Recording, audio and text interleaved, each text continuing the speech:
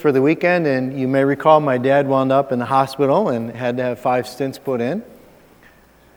And then we invited him back again, and right before they came, my mom wound up in the hospital, and you remember praying for my mom because she had her heart surgery twice. Well, we invited him to come back again this weekend, and then lo and behold, as you knew, I wound up in the hospital for heart stuff. Well, it's a miracle. They're actually here. So my mom and dad are right back here. Just wave.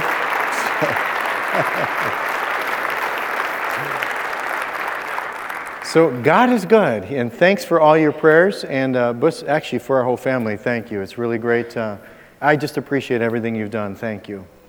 Well, as we dive in, turn to the book of Nehemiah. It's on page 344. We're going to do 3 chapters today. We're going to cover 3 of them. Now, this is a little bit different, the message today, because I really believe this message is for every single person that's here today. You know, oftentimes I'll have a message that it'll apply to a person in their circumstance and maybe not someone else. And over the course of time, it's God seems to speak to every single one of us. But today is different. I believe that God has something that He wants to say to every single person today, except that you're going to have to find out what it is that God wants to say to you. So I'm really going to turn this back to you, and I'm going to invite you to join me on this journey to see how is this message applying to you in your life. And what I even mean by that is that I need you to go back this week, sometime even today, and I want you to read through Nehemiah 4, 5, and 6 with a prayer to God saying, God, what is it that I'm supposed to learn from this? Because I really think there's something in there for every single person, and God wants to speak to us today. Now, some of you might have hit what we might call the proverbial brick wall in your life. Anybody ever hit one of those? Anybody? All right, good. You may be there right now, and you may be in the rebuilding stage. This is why we have this wall up here, because we're rebuilding. And so sometimes when you hit the wall, and sometimes your life kind of collapses, and now you're in the rebuilding stage, God knows exactly where you are in the stage. Maybe you're going along just fine, and you're going to hit a brick wall. Or maybe you did hit a brick wall. Or maybe you hit the brick wall, and now you're in the rebuilding stage, and God has something that He wants to speak to you today. And what we're going to see in Nehemiah 4, 5, and 6 is we're going to see that as God called Nehemiah to rebuild this wall, and if you recall, he was in Iraq of today, in Persia, and God called Nehemiah to go back 800 miles back to Jerusalem, and God entrusted him and said, I want you to go back and rebuild this wall. Now, he had never been to Jerusalem. He had never seen the wall. He didn't really know a whole lot about it, and yet he followed what God wanted him to do, and he gets back to build the wall. Now, you would think, this is just common sense, you would think that if God is raising you up to do something for Him, that things might go just a little bit easier, wouldn't you? I mean, I see some of you laughing, because you know that's not the case.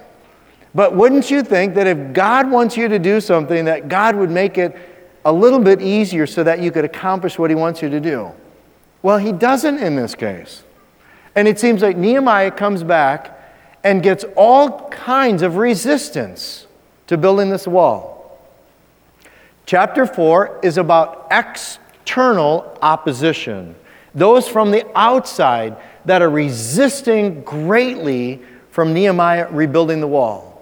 Chapter 5, when we cover that, is the internal opposition that's going on. And chapter 6 is the personal attacks on Nehemiah as the leader of the project to stop the whole project.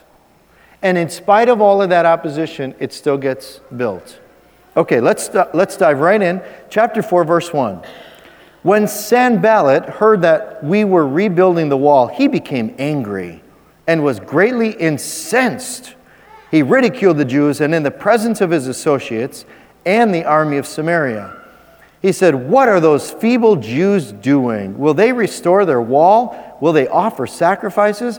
Will they finish in a day? Can they bring the stones back to life from those heaps of rubble, burned as they are? Tobiah the Ammonite, who was at his side, said, What are they building? Even if a fox climbed up on it, he would break down their walls of stones. Okay, now, let me just introduce you to these 4 goons, we might call them, okay? Because they represent 4 different places. Sanballat is the governor of Samaria. This would be north of Jerusalem. So one of these guys who is the governor there and has an army at his disposal is greatly fighting against Jerusalem. Then you have this other guy, Tobiah. He's out in the east with the Ammonites, and he's fighting against them. Then you're going to find out later in this chapter that there's a guy named Gershon who's from the south. He's an Arab from the south, and they're fighting against Jerusalem to complete the wall. And then you have these other guys who are just a little bit further over to the west, and they're fighting against him. There's people from the men of Ashdod are from the west. So in other words, what you have is you have all 4 regions all around Jerusalem fighting against Jerusalem, fighting against the Jews to complete what God wanted them to do. And they're going to do everything that they can to attack them. Okay, now this is where you might want to mark up your Bibles and take some notes on it, write in the margins, do whatever you need to do, just so that you can kind of follow along. Look at verse 9 for just a moment. I went too far. Verse 4. Hear us, O our God, for we are despised. Turn their insults back on their own heads. Give them over as plunder in the land of captivity. Don't cover up their guilt or blot out their sins from your sight, for they have thrown insults in the face of the builders. Here's the first thing I want you to see. Whenever you face opposition, the first thing that Nehemiah did was he prayed. It's the first thing to take with you. Because I think so often in our lives, we may see prayer almost as a last resort. And not everybody, but sometimes when we face opposition or we face a struggle, what we try to do is we try to handle it on our own. We do everything that we can, and when we can't, then we go, well, maybe I should pray. Maybe that'll work, because everything else I've tried didn't work. But Nehemiah is going to teach us to flip those 2 around. He's going to encourage us to do the first thing, and that's when something happens, take it to God first and pray. But don't just pray. As we're going to see in the following verses now, he wants us to act. Pray first, then act. And sometimes, let me just stay on this topic for a minute. Sometimes I hear people, when something's going on in their life, I'll hear people say, well, just pray about it. Okay. But God wants us to act too. And on the other side, I hear people say, I'm just doing all these things. Well, did you pray? No. Maybe you should pray. But Nehemiah is going to be the one to say, first pray, then act. See, if you're facing a wall, let's say you hit this wall, and God wants you to maybe go through that wall, or over that wall, or around that wall. Or God may tell you, you're not going through that wall. You're changing directions. And you don't know without stopping and spending that time with God to find out what God wants you to do. And you may start acting, and God may say, that's not what I want. And so first is pray, then act. But you know what? Do you realize that sometimes this might take years? You might hit a wall, and you might sit there for years and saying, God, am I supposed to go over that wall, through that wall? Are you leading me in a different direction? And God may not tell us right away. So step 1 is pray, then what? Act. Pray and act. Okay, and that's exactly what he does. So he prays, and then he acts. Okay, now jump down to verse 6. So we rebuilt the wall till all of it reached half of its height, for the people worked with all their heart. So the people came in from Jerusalem, they came from outside Jerusalem, and they were working really fast, really hard, with all their might, and they were starting to get tired. Verse 7. But when Sanballat, Tobiah, the Arabs, the Ammonites, and the men of Ashdod heard that the repairs to Jerusalem's wall had gone ahead and that the gaps were being closed, they were very angry. They all plotted together to come and fight against Jerusalem and stir up trouble against it. So here you have a second time. Now they're plotting to come and stop it. What does he do? Verse 9. But we prayed to our God and posted a guard day and night to meet this threat. See, there's the first indicator. They prayed, he acted, but he didn't just stop there. Verse 10. Meanwhile, the people in Judah said, the strength of the laborers is giving out, and there's so much rubble that we can't rebuild the wall. Their hearts were getting discouraged. And God didn't want their hearts to get discouraged in this. And then it was even increasing because verse 11 talks about they're plotting again to come and surprise attack them and actually kill them. So if you see, it just keeps mounting. Well, Nehemiah keeps praying through this, but then he acts. Here's what he does. In verse 13, now you can read this yourself, but let me just walk you through what he does. In verse 13, he gathers families together and says, work as a family. Now that may seem, I don't know if that seems odd or not, but it would be kind of like this. If we said, okay, we're going to stop worship right now and we're just going to go clean the church right now. We're going to take 45 minutes and clean up the church. My guess would be you probably wouldn't be working with your families. Your kids would run off here. Maybe your spouse would go and you would be kind of working. And that's where Nehemiah was a little bit afraid. And he said, you know what? If we get attacked, everybody's going to be more concerned about how their family's doing than about facing the opposition. So he gathers them together and says, work as a family. So that if something comes, you know your family's safe because they're with you. Then verse 14, he tells them, don't be afraid. Remember the Lord. Look at verse 14, okay?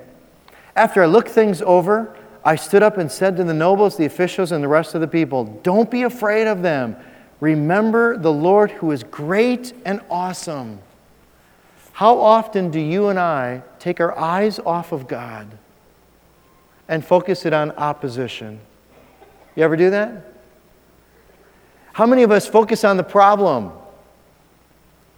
and we start worrying about the problem? And Nehemiah says, time out.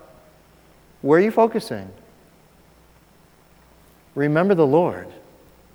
God is the one that's going to do this. And he refocuses them back on the Lord and says, don't forget that. But he doesn't stop there. You can read in verse 15 and 16, the enemies hear or find out what the Jews are doing, and so they stop their surprise attack. And then verse 15, what he does is, or 16, he gathers all the workers together and says, all right, here's what we're going to do from now on. Half of you work on the wall. Half of you guard those working on the wall. And then we're going to put all of the officers in front of them so that if we get attacked, it'll be through the officers first, then through all those who are protecting, then lastly, those that are on the wall to build. And that seemed like a good idea, so that's what they did. They slowed the process down, and they kept accomplishing what God wanted. Then he did one more thing. Verse 19, he gathers a trumpeter, and he calls a trumpeter and says, you stick right by me. Because if we get attacked, I want you to blow the trumpet, and all the people will gather where the trumpet's blowing, so that we can unified, we can face whatever the enemy is going to do. And there's a key there. To unify for facing opposition that's external. Then verse 22, the last thing he says is those that were staying out in the fields, he encourages them, you know what? Don't do that until we get this wall built.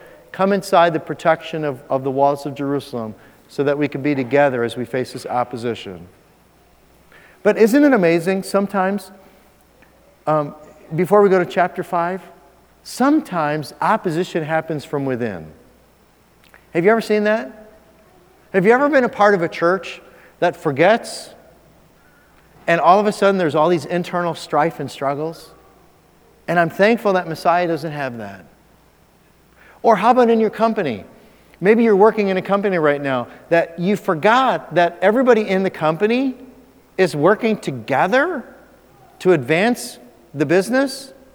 And you forget that, and also now there's all this internal strife and fighting and backstabbing and all this stuff going on, and all of a sudden you wonder, who are we fighting? We're fighting each other. We're not doing anything because we're too busy fighting. Well, that happened in the Israelites. That chapter 4 was opposition on the outside, now it's opposition on the inside. Okay, chapter 5, the first 5 verses talk about 3 things that were going on. Number 1, they were starting to get hungry. That makes sense. Would you put yourself in their shoes for a minute?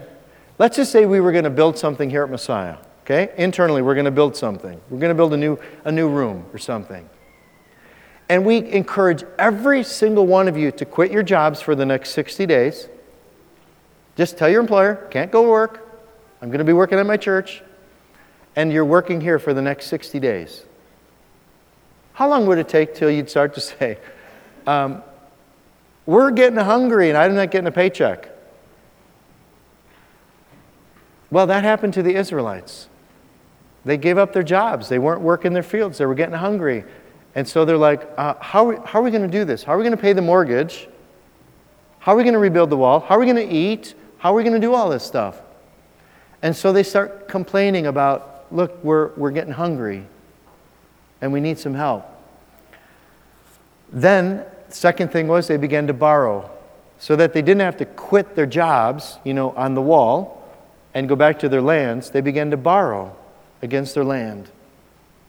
Then the third thing happened is that when they were borrowing money for their land, the landowners, who were also like their brothers and sisters in Christ, began to charge them excessive interest. So now they're being taken advantage of. So they're hungry, borrowing, being taken advantage of, and all this is going on while they're trying to build the wall. And it wasn't going real well. I thought you'd enjoy this part. Look at verse 9 of chapter 5. So I, Nehemiah, continued, "What you are doing is not right," meaning the landowners. "Shouldn't you walk in the fear of our God to avoid the reproach of our Gentile enemies? I and my brothers and my men are also lending the people money and grain, but let the exacting of usury stop." You know what that means? That means the excessive charge of interest has to stop. Verse 11, "Give back to them immediately their fields, vineyards, olive groves, and houses that were taken as collateral, and also the usury you're charging them, the 100th part of the money, grain, new wine, and oil." Well, I didn't know what that meant. I had to go look. I'm like, 100th part. I'm curious. What does that mean? Well, it's 1/100th. In a percentage, what percentage is that? 1%. They were charging 1% a month. How much is that a year? 12% a year, right? Annual percentage rate, 12% a year. Well, if you look in the Old Testament in the law, they were breaking the law. That was sinful to charge 12%. And Nehemiah was fed up and said, "You are sinning against God. Give it back." Well, just out of curiosity, I called AT&T, Citibank, Said, "How much do you charge for purchases?" 14%. I found that interesting. Discover Card, 17%. Menards, Lowe's, 24%. And I just found that kind of interesting. As a society, we think that's normal. And what does God say? That's why God says, don't borrow. But 12% God was angry about, and Nehemiah said, give it back. And they said, okay. So they actually did. They gave it back. So those were some of the internal conflicts that were going on. But that wasn't enough. Now there's other attacks. Chapter 6, as we look at chapter 6, because he didn't stop building the wall and he kept doing what God wanted him to do, now the attacks started to increase on him individually. Have you ever felt like you were under attack? Personally? That people are attacking you? People at your workplace are attacking you? Maybe people in your family are attacking you? Those are sometimes the hardest ones to deal with. Well, Nehemiah in chapter 6 personally is getting attacked. Look at verse 1. When word came to Sanballat, Tobiah, Geshem the Arab, and the rest of our enemies that I had rebuilt the wall and not a gap was left in it, though up to that time I had not set the doors and the gates, Sanballat and Geshem sent me this message. Come, let's meet together in one of the villages on the plain of, oh no. I like that. Oh no. That should have been enough. Let's meet it. Oh no. Oh no. Let's not do it. So he doesn't do it. In fact, 4 times he says, why would I stop building the wall to go meet with you? Well, this is what they were saying. Well, just come on, we'll work this out. Come on, we can negotiate this out. This will be fine. Just come on out and see us. Well, they planned to kill him. And he said no 4 times. So they step it up. Verse 5. Then the 5th time, Sanballat sent his aide to me with this same message, and in his hand was an unsealed letter in which was written, it's reported among the nations, and Geshem says it's true. Now, just see the humor in this.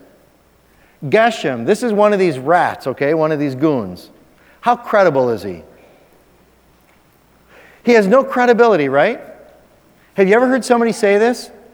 Well, I heard, and Geshem says it's true, so it's got to be true. I heard from a very reliable source. Have you ever heard that or said that? Don't do that stuff, because you're just spreading gossip.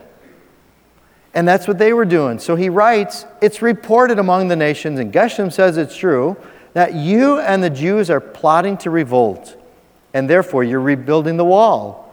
Moreover, according to these reports, you're about to become their king, and have even appointed prophets to make this proclamation about you in Jerusalem. There is a king in Judah. Now this report will get back to the king, so come, let's confer together.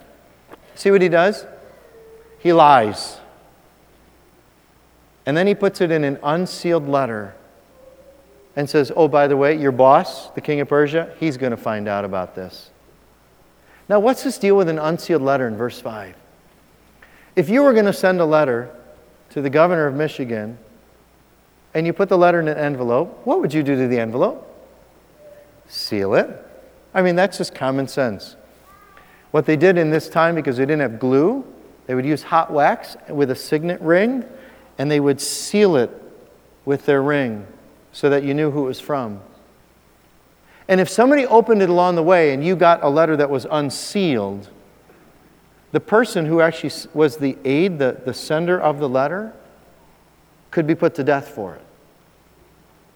Well, what does this guy do, Sanballat, is he writes this big rumor in an unsealed letter and hands it to his aide and says, psst, make sure at least 100 people see this letter on the way. And he puts it in an unsealed letter so that everybody could read the letter. Now, I don't know about you, but let's just say we found a letter from President Clinton. Wouldn't everybody be curious to read the letter? Everybody would. Everybody would be reading that letter. That's what happened. So all of a sudden, now all these rumors are being spread against Nehemiah. And look what he says. Verse 8, I send him this reply, nothing like what you are saying is happening. You're just making it up out of your head. Translate, you're nuts. You made this up. You're crazy. And he doesn't do it. He doesn't do anything. But now look at verse 9. They were all trying to frighten us, thinking their hands will get too weak for the work and it will not be completed. But I prayed, now strengthen my hands. When you pray, now strengthen my hands, what do? You go back to work and you act. He didn't say, God, I'm really worried about this and I'm praying about this. He prayed, then he went back to work. There's a great message for us, friends. You can read on after that they actually hire false prophets to lie again. And he doesn't do any of them. He keeps his focus on what God wants him to do. Jump down to verse 15. So the wall was completed in the 25th of Elul in 52 days. When all our enemies heard about this, all the surrounding nations were afraid and lost their self-confidence because they realized that this work had been done with the help of our God. Isn't God amazing?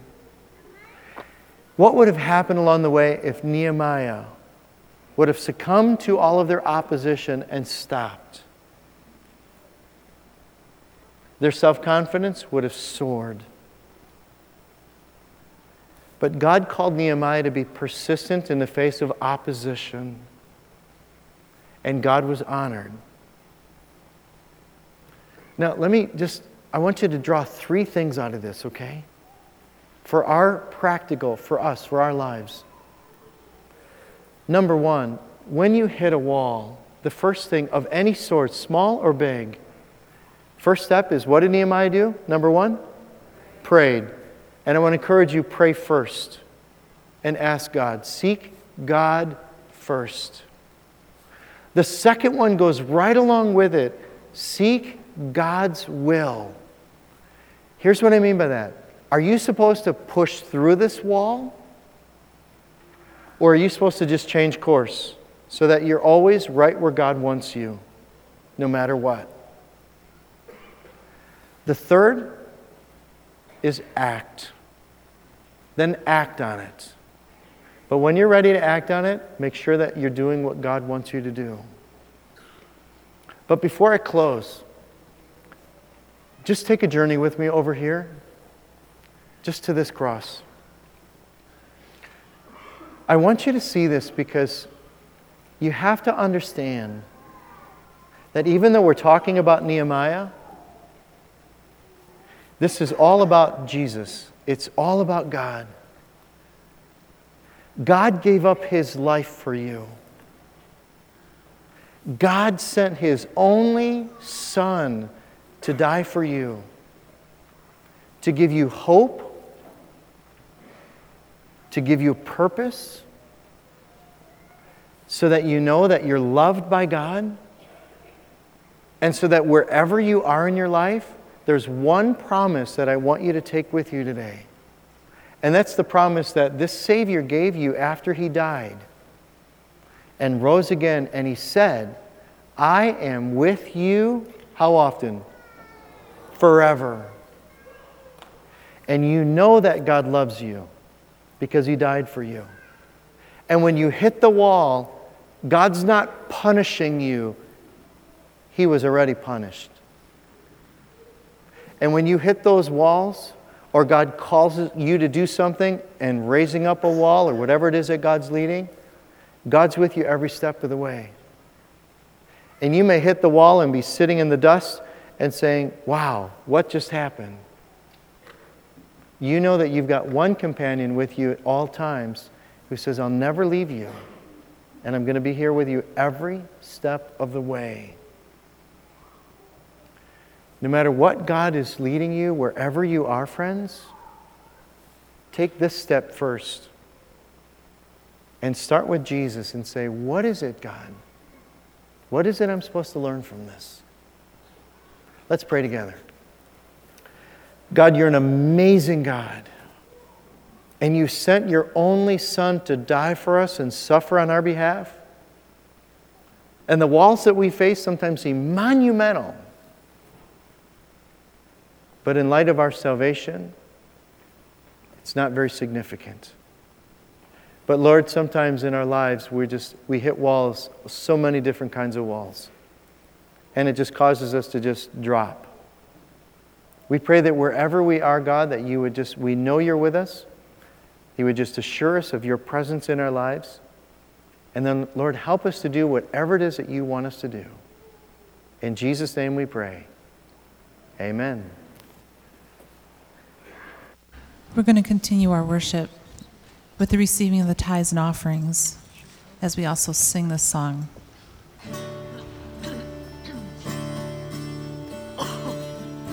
When I survey the wondrous cross on which the Prince of Glory died, my richest gain I count but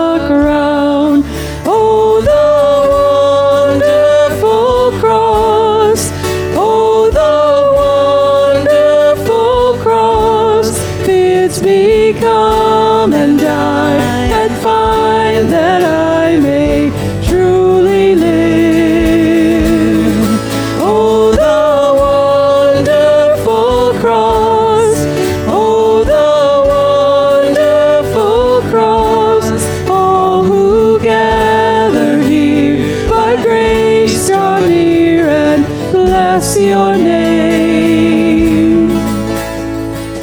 Were the whole realm of nature mine, that were an offering far too small.